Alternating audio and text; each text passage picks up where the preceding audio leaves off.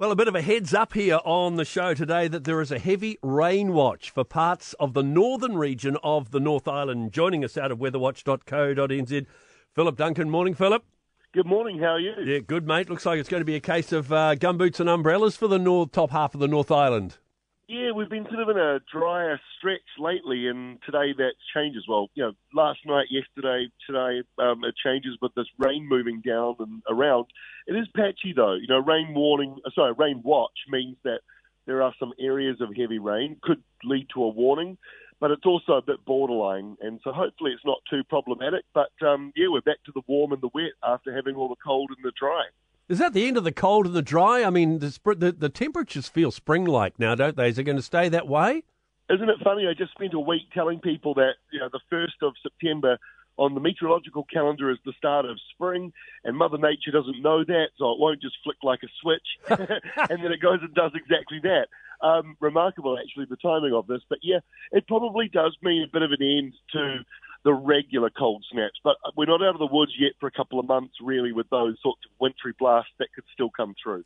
So when we talk about heavy rain or a lot of rain, what particular areas of the North Island could be affected? Well, it's Western Bay of Plenty gets caught up a little bit in this wet weather at the moment, and East Cape.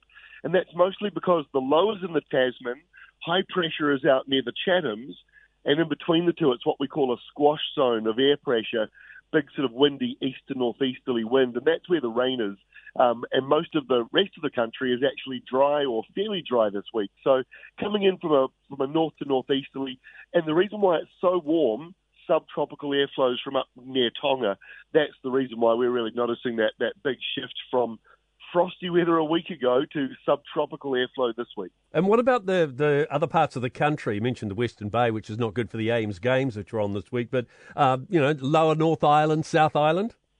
Mostly dry in those areas. It's quite a change from where we've been, but a little bit of rain around this week, but a lot of high pressure, around today, but a lot of high pressure moving in this week. So again, it's a more settled period of weather than we had at the start of this year, that's for sure.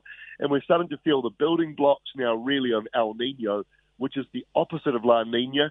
Even though this right now it feels more like La Nina with the nor'easters and the rain, but we have been seeing quite a big change to the weather pattern lately, and that's a sign of El Nino slowly building in our part of the world. And chances of some thunderstorms in part of the northern region, I believe, as well.